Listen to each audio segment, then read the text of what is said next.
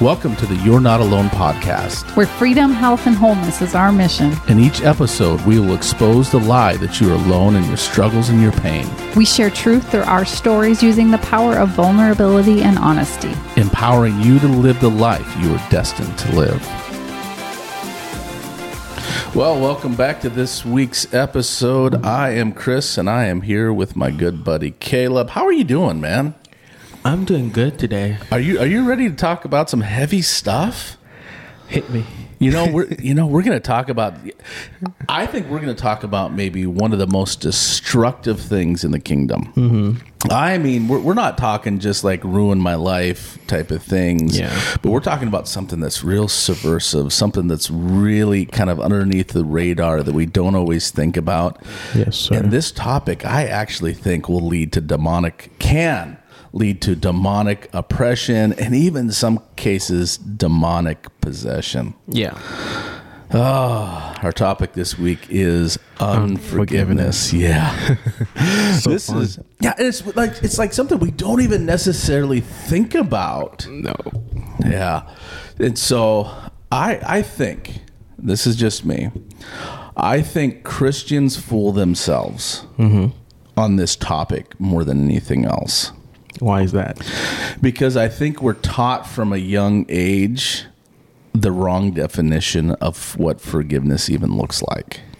Okay. Mm-hmm. So if this is maybe if you're a parent, or maybe you experienced this as a kid, is it especially if you had brothers and sisters, that little Tommy hits little Susie with a Tonka truck. Full on, in the face, smacks him. This is like WWF SmackDown, and then he goes in for the elbow off the bed. Wham. Okay. Mom hears crying coming from the back of the room. Okay. She comes running back there. Here's Tommy, has her in a sleeper hold. Little Susie's crying, breaks him up. Okay. Let me set the stage. Okay. Mom gets up. What are you doing? Separates them. Susie's crying. Tommy's crying because he got caught. And the mom goes, okay, little Tommy, you tell Susie you're sorry.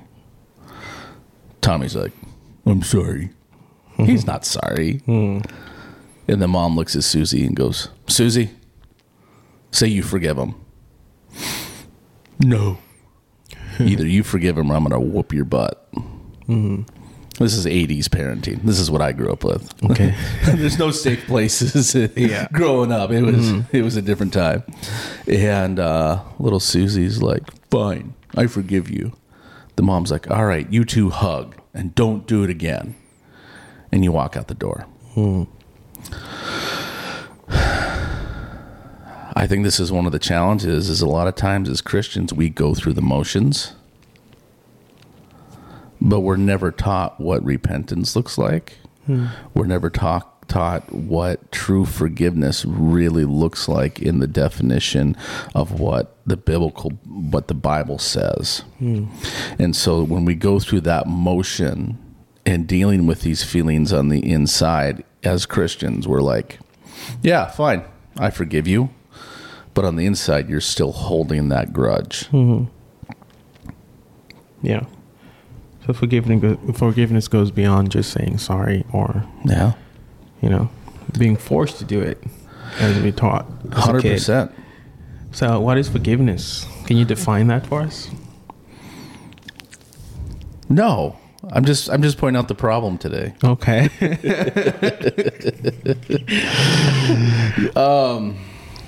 I think that when we look at forgiveness, it's got to go beyond just saying that you're sorry and that I forgive you. It's something that we do from the heart. Yeah. It's got to be something where we understand the full ramifications of forgiveness.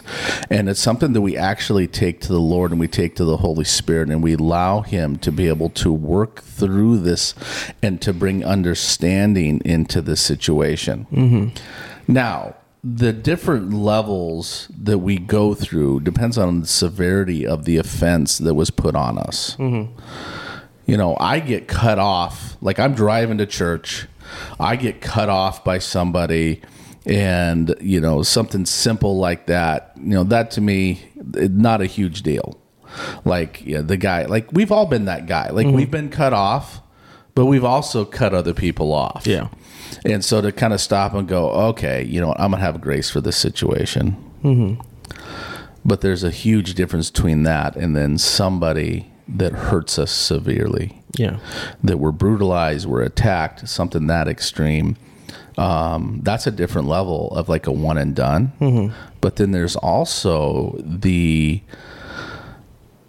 person who constantly or comes into our lives and hurts us. And we allow them to come in, they hurt us, and then we're mad at them and we blame them.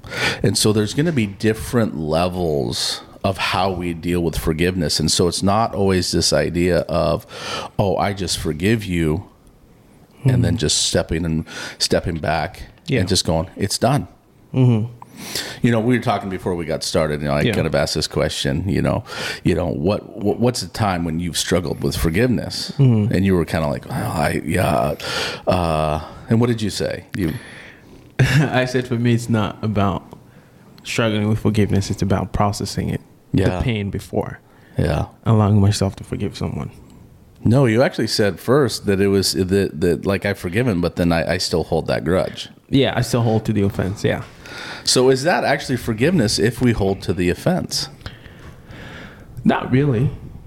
It's not, because you still, I mean, if you hold to the offense, that means that you haven't really forgiven. You haven't really let go of what, you know, what happened. So it's not really forgiveness until you've let go of the offense. And I think it's because when you're holding on to that offense, and that's what we have to understand when it comes to forgiveness, if we're holding on to that offense, then we're not actually releasing that to God. No, we're not. And then when we hold on to that, you know, and even going back to even when I started to open this up, and this is kind of the crazy part about this, like if we hold offense against other people, we actually open ourselves up to demonic attack. And we've experienced that. Yeah. I've experienced that. You know, I've experienced the attack myself. And then also through the years of just being in the church world and doing, you know, working with people, things like that, of actually seeing people that are in the midst, like no joke. This is a while back. Yeah. I'm in this church service, and all of a sudden this person starts manifesting. I mean, and if you're new to this, like they are exhibiting signs of the demonic. So I'm talking like real no joke manifesting, like making noises, making sounds, and even to the point of talking in different voices.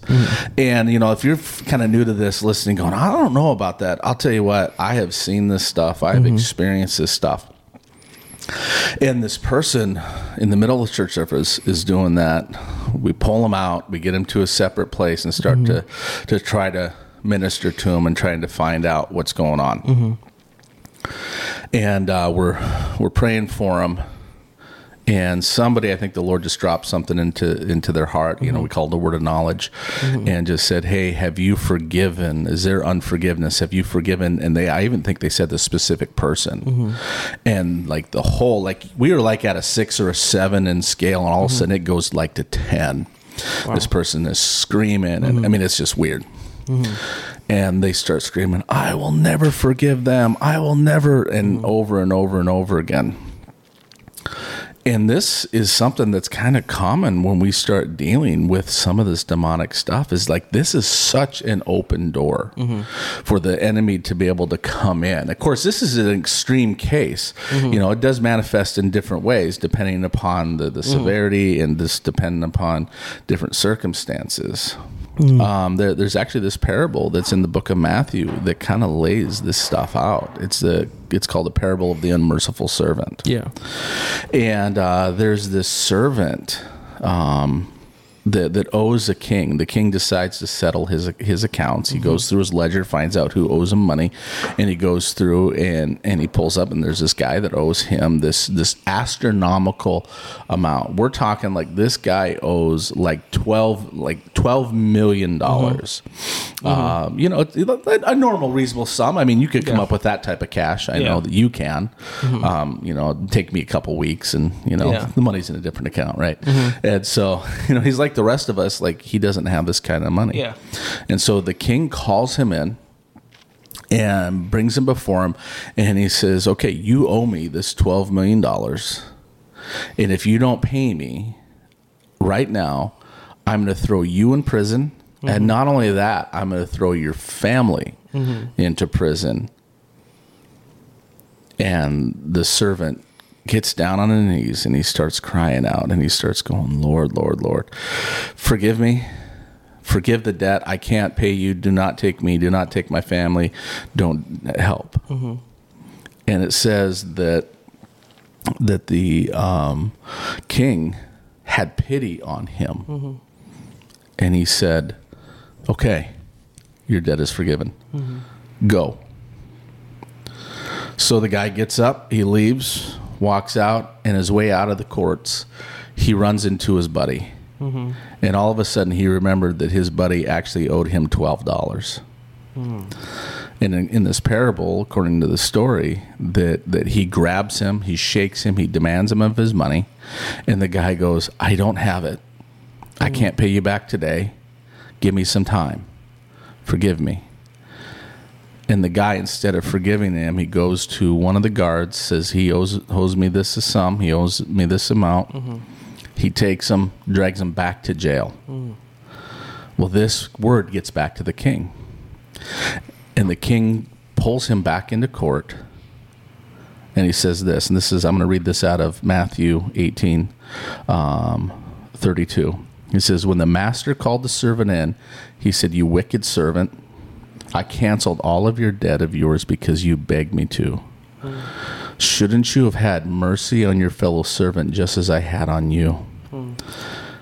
Now, to me, there's two extremely scary verses in the Bible. Yeah. Like if I'm not going to do this, but it's kind of like one of those where I wish I could just white them out and pretend like they're not there. I think the scariest verse in the Bible, and we've talked about this before, is the we prophesied in your name, we healed the sick in your name, we did great things in your name, and Jesus says, I still didn't know you. Depart from me. Depart from me. Yeah. Frightening.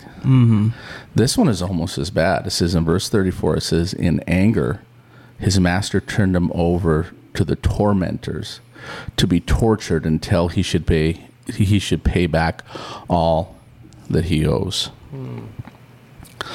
Verse 35, and this is how my Father, my heavenly Father, would treat each of you, unless if you forgive your brother from the heart. It's funny in this story that we just read and you beautifully explained. The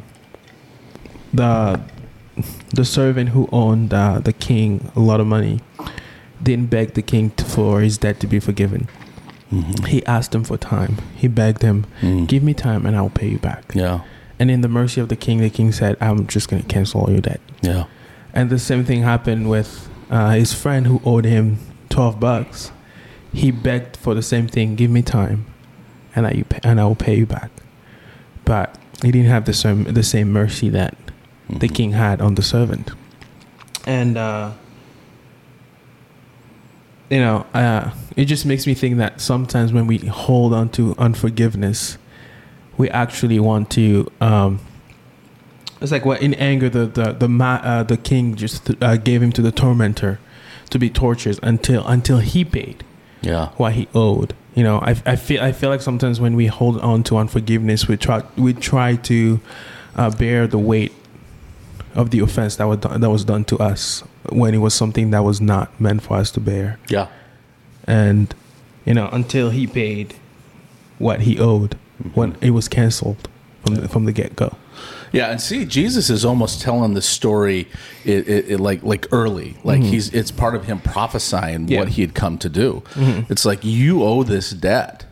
Like with your sins are so vast, and all of us, there's so many sins that I have done, and even if I break the smallest letter of the law, it turns me into a lawbreaker. Yeah, and so it's not just one sin; it's hundreds and thousands. Some of us probably billions. For some that are like me who don't seem to get it real quick. And so Jesus is saying, look, your brother that's messed up. He's done something stupid. He's hurt you, or maybe it's something severe.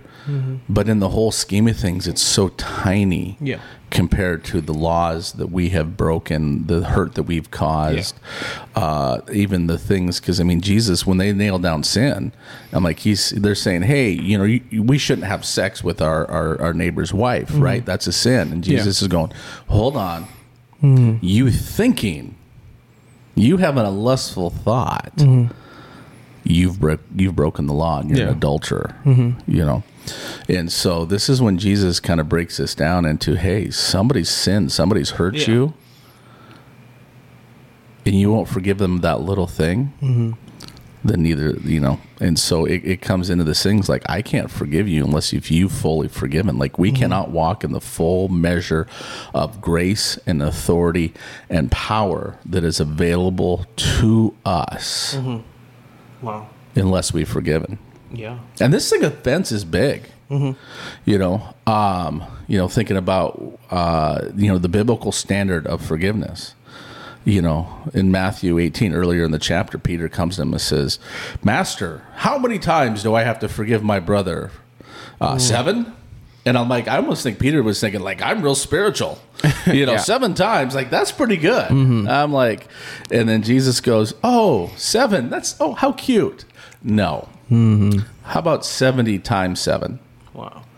And you being a mathematician, 70 times 7 is 490. Good job, Caleb. That's why I love having you here.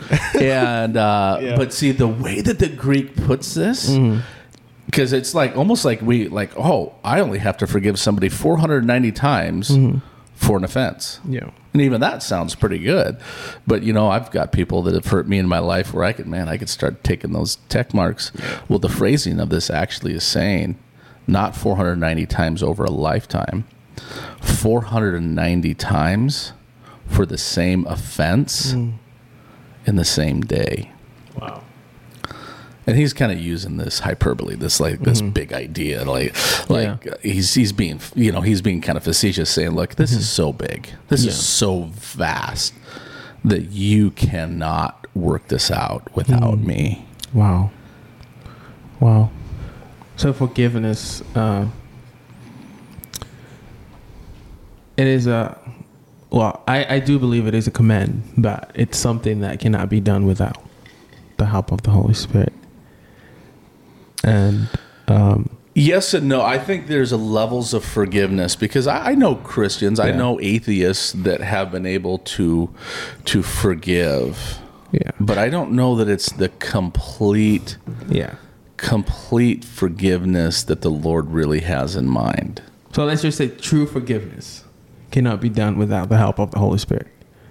Because I've seen people say, "Yeah, I forgive you," but 3 years down the line to bring back the same offense that they're forgiving you 3 years ago. Well, like we were talking before, it's easy to forgive, but it's hard to release people of that judgment. And if you can't release somebody of that judgment, because really you're turning that over to a higher court. Yeah.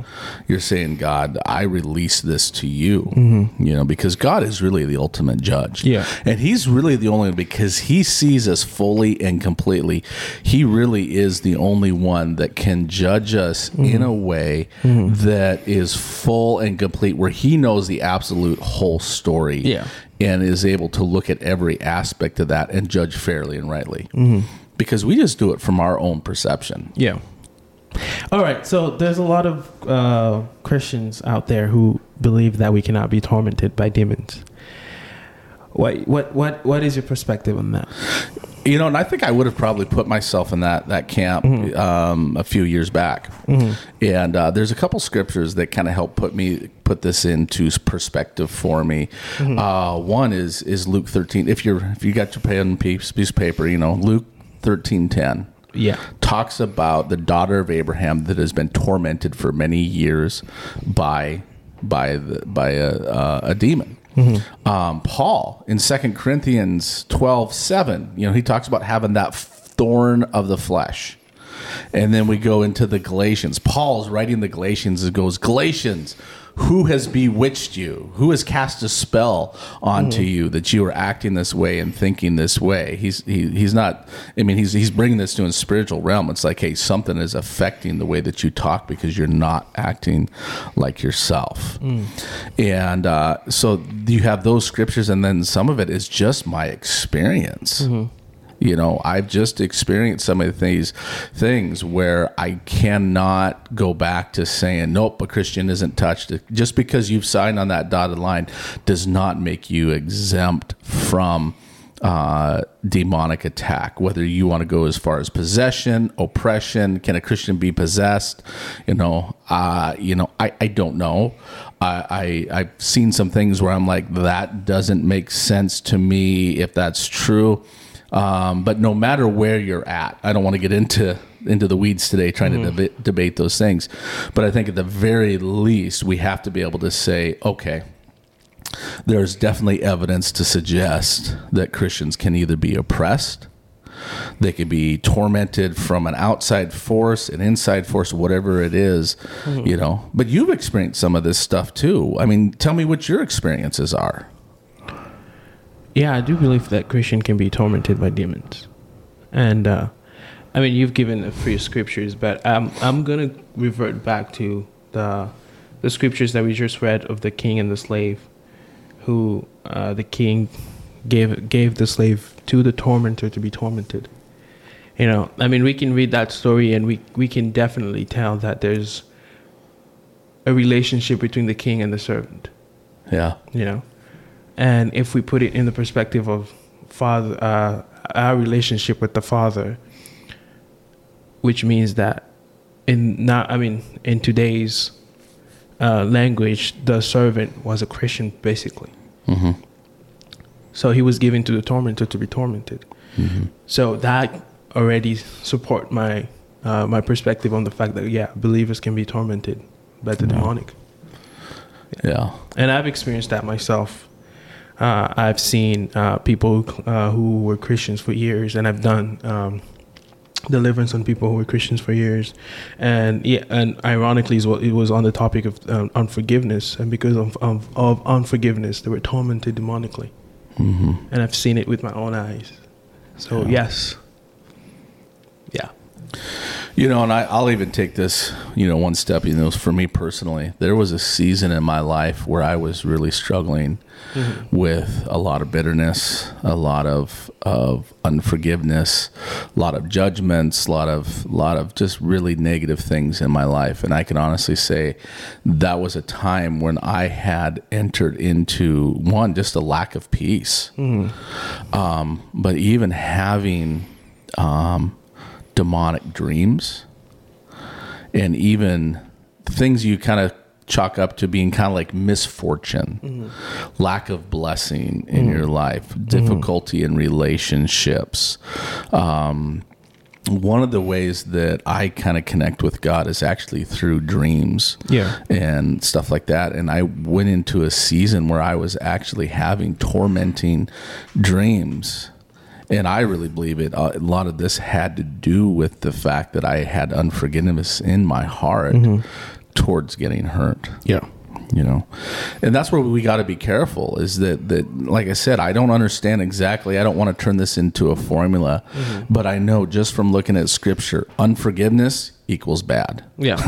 Every single time. 100%. 100%. So what should we do then? What should we do? I think one is that we just need to take an honest look at ourselves. And I think we need to take an honest look and go, okay, because admitting that you have a problem is one of those things that we've got to do. Again, if this is an open door, and we talked about this last week, and I want to reiterate this, is that you are giving the enemy legal ground to be able to come in to attack. Okay. And remember, the enemy actually knows, either he knows us really well personally. I hate to think that, but he knows mankind really well. Yeah. And he knows which buttons to push. And so if you give somebody that legal access to come in and you're inviting that demonic thing in, it brings in, and a lot of times it is addiction. Like, I want to tell you right now that if you are dealing with addictions, like the Bible calls them besetting sins, these things that keep on coming up over and over again. You've prayed your way through it. You've gone to counseling. You've done all these different things. 9 times out of 10, if you are a Christian and you have an addiction in your life, I'm going to go back to one of these open doors, either through disobedience. Maybe you've been involved in the occult, witchcraft. That's another huge one. If you have judgments and you made oaths and vows, but in today's thing, talking about unforgiveness, that is probably 75% of the people that I've worked with have unforgiveness in their heart, where they have not dealt with these things that are there. Yeah. I kind of want to go a bit sideways here, because I've experienced that personally, where sometimes we don't know that we're dealing with unforgiveness until something is revealed to us. And for me personally, I remember having an encounter with the Lord, but I was kind of always distant with the Father. I was like, I don't want to have an encounter with the Father. And that was because the fatherhood that was exposed to me, I always held offense to that. Yeah. And that restricted my relationship with God. And I was dealing with unforgiveness in that aspect. And I remember when the Lord walked me through unforgiveness in that just propelled me to a different level with intimacy with God. So, yeah, sometimes we are dealing with unforgiveness, but we are not aware of it. And I want to bring this up too, is you bring up a good point, and I don't want to start turning this into like your own little personal introspective witch hunt. Yeah. Like, what if I have unforgiveness in my heart?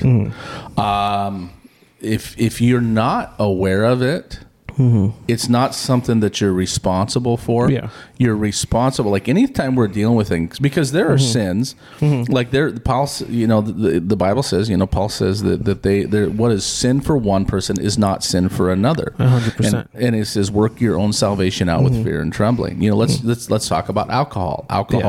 And you may believe differently, but drinking alcohol is not a sin. Jesus turned the water into wine. He didn't turn it into fancy grape juice, but he turned it into wine. Yeah. So we know that it's not that. But if you have had problems with alcohol before and you know that you can't drink, then it's probably a sin for you to have a drink. Yeah. Or if the Lord has just said, don't touch it, then it's a sin. And so, we can't just run around just like looking, going, okay, what's, what do I do? Am I constantly afraid of sin? No, don't be constantly afraid of that, but ask the Holy Spirit. And if there is evidence, like if you are struggling with addiction, or if you're struggling with different areas in your life, spirit, like you're struggling connecting to the Father, you're struggling connecting to the Lord, if you have financial problems, if you are continually having these things that come up over and over again, that's when you take it to the Lord and say, Holy Spirit, reveal to me what's going on. Yeah. And if you don't have any luck with that, make an appointment with your pastor. Yeah. Make an appointment with a good Christian counselor and begin to talk about these things, because sometimes other people can help get to the root of an issue. But so we don't want to go into like this introspective witch hunt. Yeah. If we bring it to the Father, He is going to be faithful and just to reveal those things to us. Yeah. And it is kindness that actually leads us to a point of wholeness. Well, it's His kindness that leads us to repentance. Yeah. And that's really, in essence, what this is. It is, and again, when we go back to this idea of repentance, it's not feeling bad for something that you've done. Yeah. It's stopping what you're doing and then saying, Lord, I'm sorry for what I've done. Yeah. And not just being sorry, but then turning around and go in the opposite direction. Yeah. You know? And so I think that's kind of the first is one, admitting that you have a problem, admitting that like, I don't understand this, but Lord help. You know, I think that's one of those areas where a lot of times we just really mess it up because we think we got to figure it all out ourselves. Yeah. Wow. Now, let me ask you this question. Maybe there's someone listening right now that is like, okay, so how do I fully forgive the way God intended me for me to forgive? Well, I think we need to remember that Jesus was the model for us. You know, I've never personally been crucified. I've never personally been beat. Yeah. I've never been, you know, hurt in that way. But when Jesus was hung naked on a cross, nails through his hands and his feet with a crown of thorns on his head, he says this really interesting thing. Father, forgive them. They don't know what they do. Wow. And I think when we really understand, because I don't believe that there's anybody that is born inherently evil. No. Is that we, because of situations, because of things that have happened in life, it causes us to lose touch with the Father, and that allows evil and sin to come in. Yeah. That I don't know the exact number. I know it's high. You know, like 80-90% of people that are child molesters, predators, that 80 to 90% of those who have had that happen to them actually turn in and do that to somebody else. And so this is a really interesting kind of study, and we're going to use this extreme example. If this has happened to you, I'm so sorry. It's tragic, and it should have never happened. But to be able to kind of take a step to the side and look at this and go, okay, that person learned a behavior. They learned through hurt and pain, but then they end up picking it up and doing it themselves. And it's a frightening to think is that a lot of times the way that we hurt others, you know, the Bible even says, you know, do not judge because you'll be judged in the same measure. Yeah. Wow. I remember my mom telling me a story one time of my sister was at this like a connect group type of thing, and I think they were going after unforgiveness actually, and she shared her testimony and pretty much led her whole group into an encounter and a prayer of unforgiveness, and they were all crying. And I think one of her friends turned to her and said, how do you do it? How do you just forgive so easily? And I remember my mom telling me her answer was, because I've been forgiven of much. And she was sharing her testimony of how the Lord led her into forgiveness of a close family member of ours that hurt our whole family really bad. And I think it was like maybe a year or 2 year process where the Lord was taking her through unforgiveness in that journey. And I remember my mom telling me that after that connect group, the whole group realized they were dealing with unforgiveness, and they were set free that day. And when she told me, her answer was, because I've been forgiven of much. Yeah. I remember my heart was so touched, because sometimes I've heard it say that when you have unforgiveness, you drink poison expecting someone else to die. Yeah. When in fact, Jesus already took care of all that. Yeah. You know, and forgiveness doesn't actually mean that you have to continue in relationship with a person.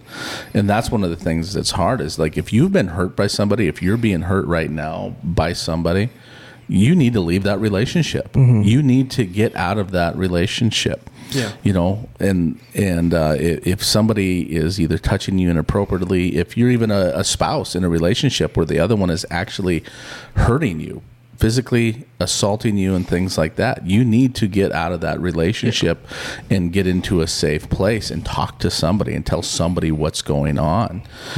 Because what happens is that a lot of times shame keeps us from ever speaking up. And so we're not saying that you just allow it to happen or you even don't ever deal with it. Like justice needs to be applied to some of these situations, if nothing else, to make sure that somebody else doesn't get hurt the same way that you're being hurt. And so it's important. And I think I read last year a book that says forgiveness is the first step into restoring yourself. And it's actually you giving the burden to God and say, listen, here, you can have it. You're the judge, and I'm going to leave it to you to deal with the person as you see fit. Even the Bible says that justice is the foundation of His throne. So He knows, what needs to be done.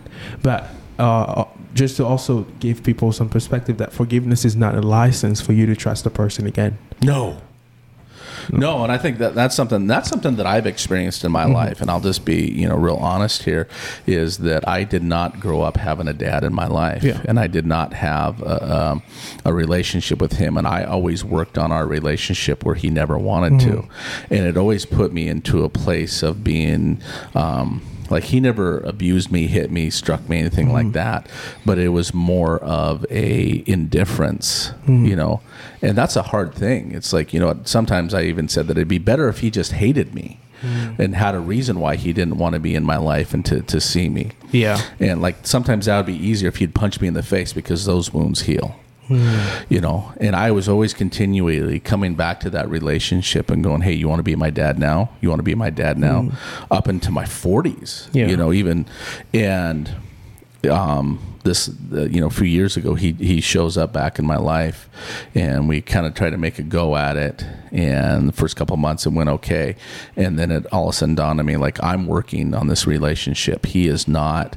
And if I were to disappear tomorrow, he wouldn't care. And so it just sets up all this hurt, all this pain. And I kept on thinking, well, I've forgiven him, so I need to be in relationship with him. And what I've come to realize is that, I need to have boundaries. I need to say, hey, I could forgive you, I could love you, but I'm not giving you full access to my life. I'm not giving you full access to my heart, because that's the part, like you keep making a mess. Like if I have a friend that comes over, and every time he comes over, he takes a can of Coke and he dumps it out on my brand new carpet. I could forgive him, but I'm going to probably quit inviting him into my house, and there's going to be some structure there as far as how we're going to develop a relationship, because once trust is lost, like forgiveness and trust do not go hand in hand. If just because you forgive somebody doesn't mean that they trust you. We see this in affairs all the time. Most of the time when somebody is caught in an affair, those relationships rarely are mended back to whole. There are some that are. The relationships that I've been a part of and I've seen restoration happen are generally where the person, the husband or the wife, comes and confesses, and they understand that trust has been broken. They don't automatically think that door of trust should just be opened up again. It's a time of proving themselves. And again, we do that slowly. So if you've been hurt by somebody, you don't just give them full access because you forgive them. All you're doing is you're releasing what happens to them in eternity, even here on the planet, saying, I pray for the goodness of the Lord, for the goodness of the Lord to be his judge and not me. Wow. And I think it's for me personally, that's one of the biggest things that I've dealt with, when I would forgive someone and then I'm like, oh, now I have to be in a relationship with the person. And if I'm not, all of a sudden I'm hit with this guilt. Oh, you haven't really forgiven him. You don't want to be around him, blah, blah, blah. And then I remember reading a book that said, when you forgive someone, you're just giving up your right for revenge. You're giving up your right to hold on to the offense. And I remember reading that. I was like, oh, so that means that yeah, I can forgive you. I can pray for you. But I can choose not to be in a relationship with you. Mm-hmm. Because the trust is broken. That has to be regained again. But I think, it was the big attack that the devil had on me when I was dealing with unforgiveness. I will forgive someone, and then all of a sudden my thought is like, oh, you need to call the person. You've forgiven him. You need to be that. And that's a good point. It's like, just because I've forgiven them, do I need to call them up and say, hey, I've forgiven you? Sometimes no. Yeah, I would say a lot of times no. Yeah. It's like sometimes we do it just out of spite. And it's like our Christian badge. Well, I've forgiven you. Let me call you up and tell you oh, I guess I've screwed up and this is what needs. No. Yeah. No, you allow that to sit between you and the Lord. Yeah. I think the level of responsibility in relationship depends on the relationship to you. I would say kind of like for me, like there's different quadrants. Quadrant 1 for me is my wife and my kids. They come before any other relationship, especially with my spouse. That's my number one relationship. If there is forgiveness needs to happen there, I am going to do everything that I can as long as they're a willing party in this and they're showing repentance. I'm going to do everything I can to bring that to them, have open, honest dialogue of what's going on. Yeah. Same with my kids. Yeah. When it starts coming to parents, aunts and uncles, brothers and sisters, that's kind of a different story. We still put those boundaries in. Like we say, look, I forgive you, but if you do this again, you get moved further out to the point like you may not even be able to be in relationship with somebody if they don't repent. Again, going back to the definition of repentance is turning from your sins and going the other way. Yeah. If they're just saying they're sorry, who cares? Yeah. Are you sorry that you got caught, or are you sorry that you did it? Wow. Because those are two very different things. So good. Now, let me ask you a question, because I know we're talking about unforgiveness, and sometimes our mind will go, for unforgiveness towards someone. But what about those who are dealing with unforgiveness towards themselves? That is such a hard thing. We've got to be able to forgive ourselves, because if we don't forgive ourselves, we end up going to this place of self-hatred, and we really open ourselves up to demonic attack in the form of lies,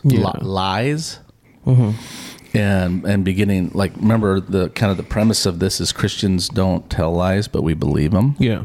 A lot of times we will believe lies when we have unforgiveness towards ourselves because of things we've done. I've experienced this, unfortunately, even recently, coming out of the challenges that my family did that brought us to this new beginning, here in Redding. I spent a long time believing that I was the worst person in the world, that I had screwed up, that I was too old, I was too stupid, I was too fat, I was too whatever, insert lie here. And if you are feeling those thoughts, and I really believe that unforgiveness towards yourself is probably actually one of the number one causes of suicide. Because if we can't get to that point of hearing what the voice of the Lord says, we're shutting ourselves off to God. We're saying yes to the devil, because you've been fearfully and wonderfully created. Wow. To just understand the thought and the work that is taking God to create you. A lot of times we think God of just being this, I got a magic wand and like, boop, there's Caleb, boop, there's Kris. I'm like, oh, and it's good. But, thinking of this is that God is this eternal being, that he was around for an eternity before you and I were created. And it says that he thought of us. Yeah. Maybe he took 100 years just to think about Caleb. I'm pretty sure he did. I think at least minimum. Yeah. And all the work. There's times when we pray like, Lord, deliver me. And the Lord's like, it's taken me 6 years just to get you into this problem. And you want me just to deliver you? No. I have things for you to learn. And it's, there's times where we want God to wave a magical wand over our situations. And God's saying, no, sometimes pain and misery is part of God's plan. Because he doesn't want us to continually do stupid. Wow. One of my favorite sayings is that you'll only pee on an electric fence once. Because there is a shocking thing that happens. And you don't want to ever repeat that again. Wow. And I think there's times where the Lord will allow pain, misery to come into our lives. He'll allow us to sit in unforgiveness. He will allow tormentors to come into our lives because, again, he's not looking for robots, but he's looking for friends. Mm-hmm. He's looking not just for servants, but he's looking for family. And he doesn't want to just say, hey, you do this and you do it because of that. He says, I want to invite you into my will. And I want you to be a willing participant in my grace, in my mercy, in my love. Wow. On the topic of unforgiveness towards yourself, I remember, so during winter break, I used to like nag at my friend, let's go to the redwoods. I want to see let's go to Eureka and all that. And he was like, oh, you know what? Let's do it. We're going to do it. So one day we went to Eureka and everything. It wasn't the best day, but I loved it. And then driving back, I was the one driving the car. And there was a rock in the middle of the street. So I saw the rock. For me, it was like, it looks small. I just drive over it.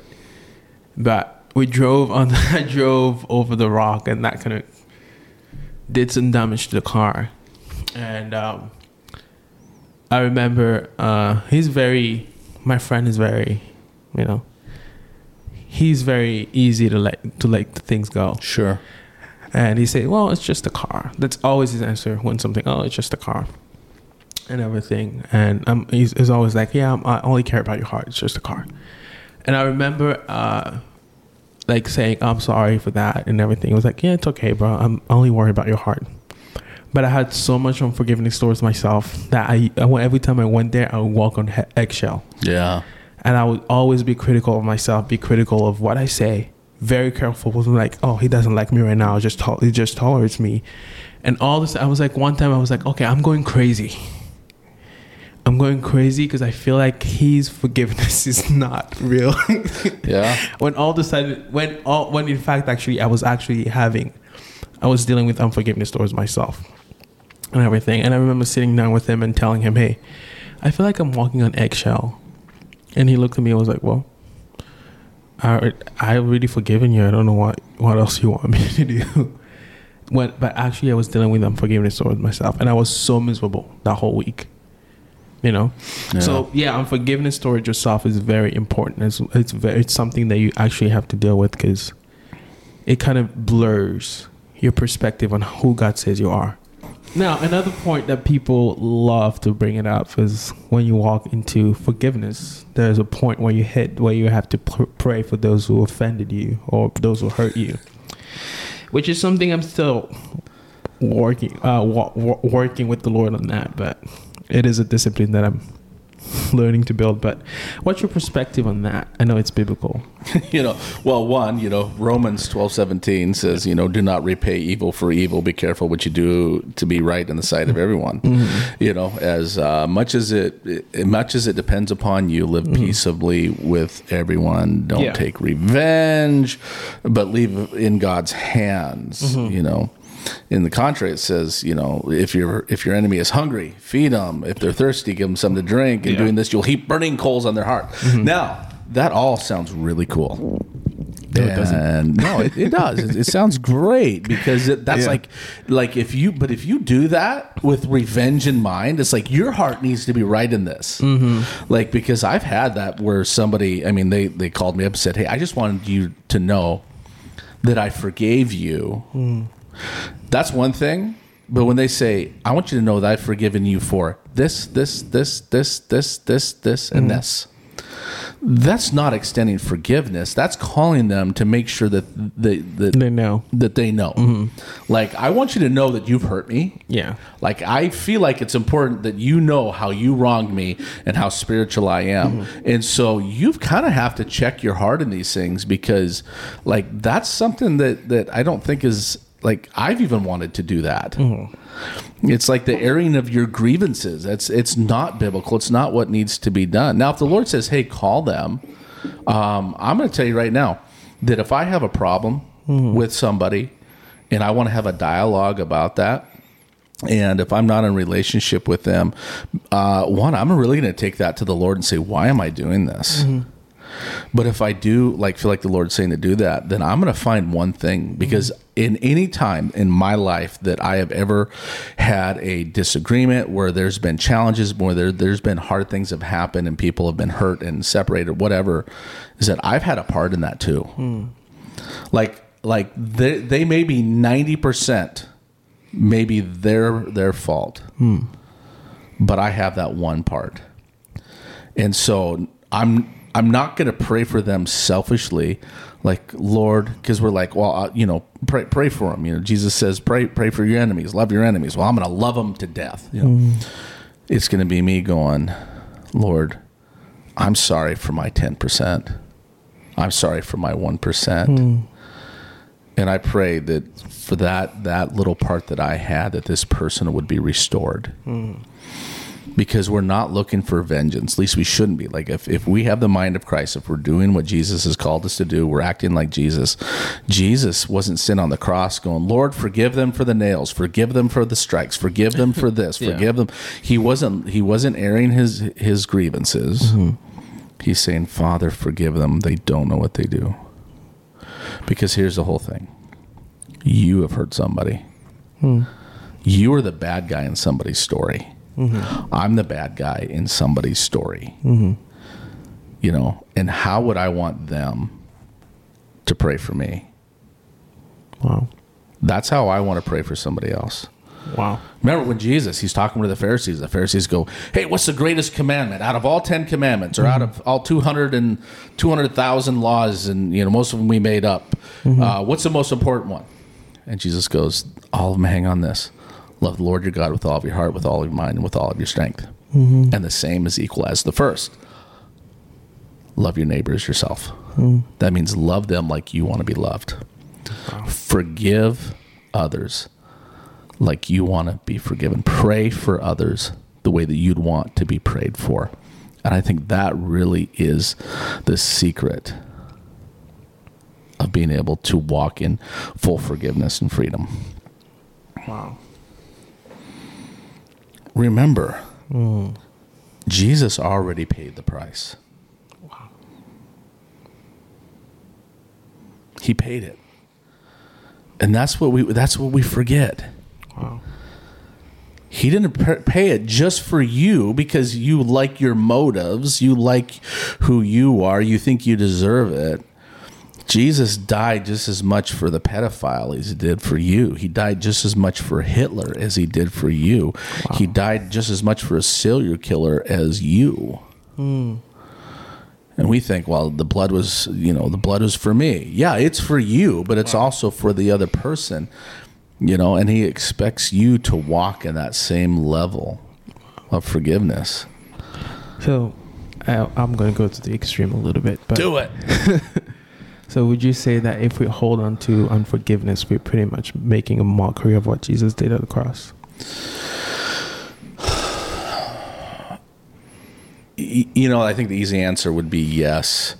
But again, I don't want to just say, okay, you have unforgiveness, you're discounting the blood of Jesus. I don't want to say, because, again, do you know what you're doing? Because I think we've all been there. Or, well, if I have unforgiveness, am I saved? That's between you and Jesus to work out, just like it's if you're blessed or whatever. But I think what you're doing is that you're taking for granted. It's like you've been given it. Like if I gave you, if I came and I hand you the keys to my car, I like my car. It's a nice car. If I came up to you and I handed you my keys and I said, this is for you. Caleb, you have my keys. Here's the title. It's yours. And you go, oh, thanks. And then you walk off. You leave the car sitting in my garage. You never drive it. You never use it. What's the point of having it? If we're not going to accept this free gift, then why did Jesus have to die? Wow. And so there's so much of this that we've got to be able to express. There's got to be so much that we use. Jesus, John 1 John 2:2 says he himself is a sacrifice that atones for our sins. And not only our sins, but the sins of the world. It's not just ours. The free gift isn't just for us. Forgiveness is that part of that gift. Do we exercise it? Do we use it? Or do we just sit on it and use it for other things? Wow. So if I am a bitter person at an offense, I'm pretty much saying that Jesus' death on the cross was not enough. 100%. It's like we want him to pay for our sins, but we don't want him to pay for the sins of others. Well, when you put it like that, no, I think that's very accurate. A very accurate statement is that I want to be forgiven for my little things. Yeah, but it goes hand in hand. Let's do something, and this is this may be kind of weird for you, but if you're struggling with this idea of forgiveness, if there's people that have hurt you, I just want you just to close your eyes.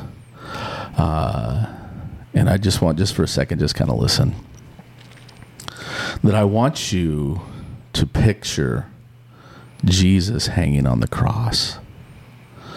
I want you to see his body, his broken body, with the bruises, the gashes, that the Bible actually said that he was not even recognizable as a man. That he was swollen, that he was just this bloody pulp with nails in his hands and his feet, with a crown of thorns. And these thorns aren't just these little tiny thorns, they're 2-3 inch long thorns that are jammed into his head. And I want you to picture you standing at the foot of that cross. And I want you just to see that drop of blood that just runs down his face, that runs down his body, that runs down his shoulder and his arm to his fingertip. And I want to see that drop of blood, and I want you to picture it just dropping off of his finger and falling. That drop of blood was for you. But I want you to picture that standing next to you, I want you to picture that person that has hurt you, that has abused you, that has wronged you, that has stolen from you, that has mistreated you, that has taken things from you. And I want you to see that drop of blood landing on them. Because Jesus came to die, not just for the righteous, but for the unrighteous.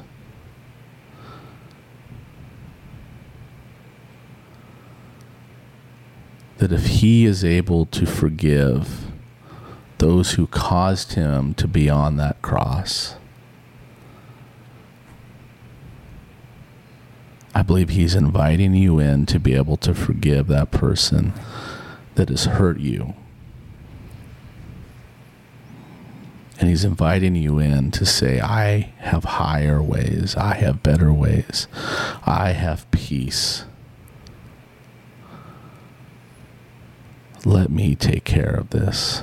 It's not your responsibility anymore.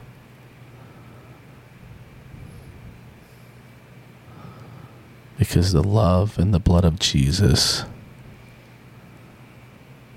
is the most powerful thing in this universe.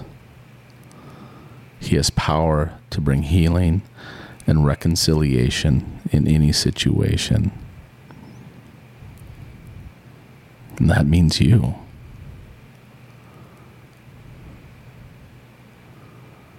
So, Father, I just ask you for your blessing. I ask you for your mercy upon anyone that's listening to my voice right now, and that we would just agree that we are going to follow your way of love, and we're going to continue to explore your way of forgiveness. And Lord, we just thank you that you first forgave us so that we can now forgive others. In Jesus' name. Amen. Amen. All right, well, that wraps it up.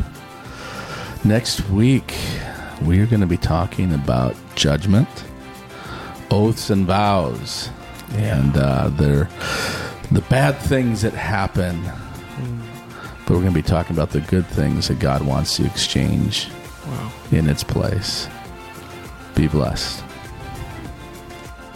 Hey, thanks for listening to our podcast. Please like, subscribe, and share with your friends. And follow us on social media. And never forget, you're not alone.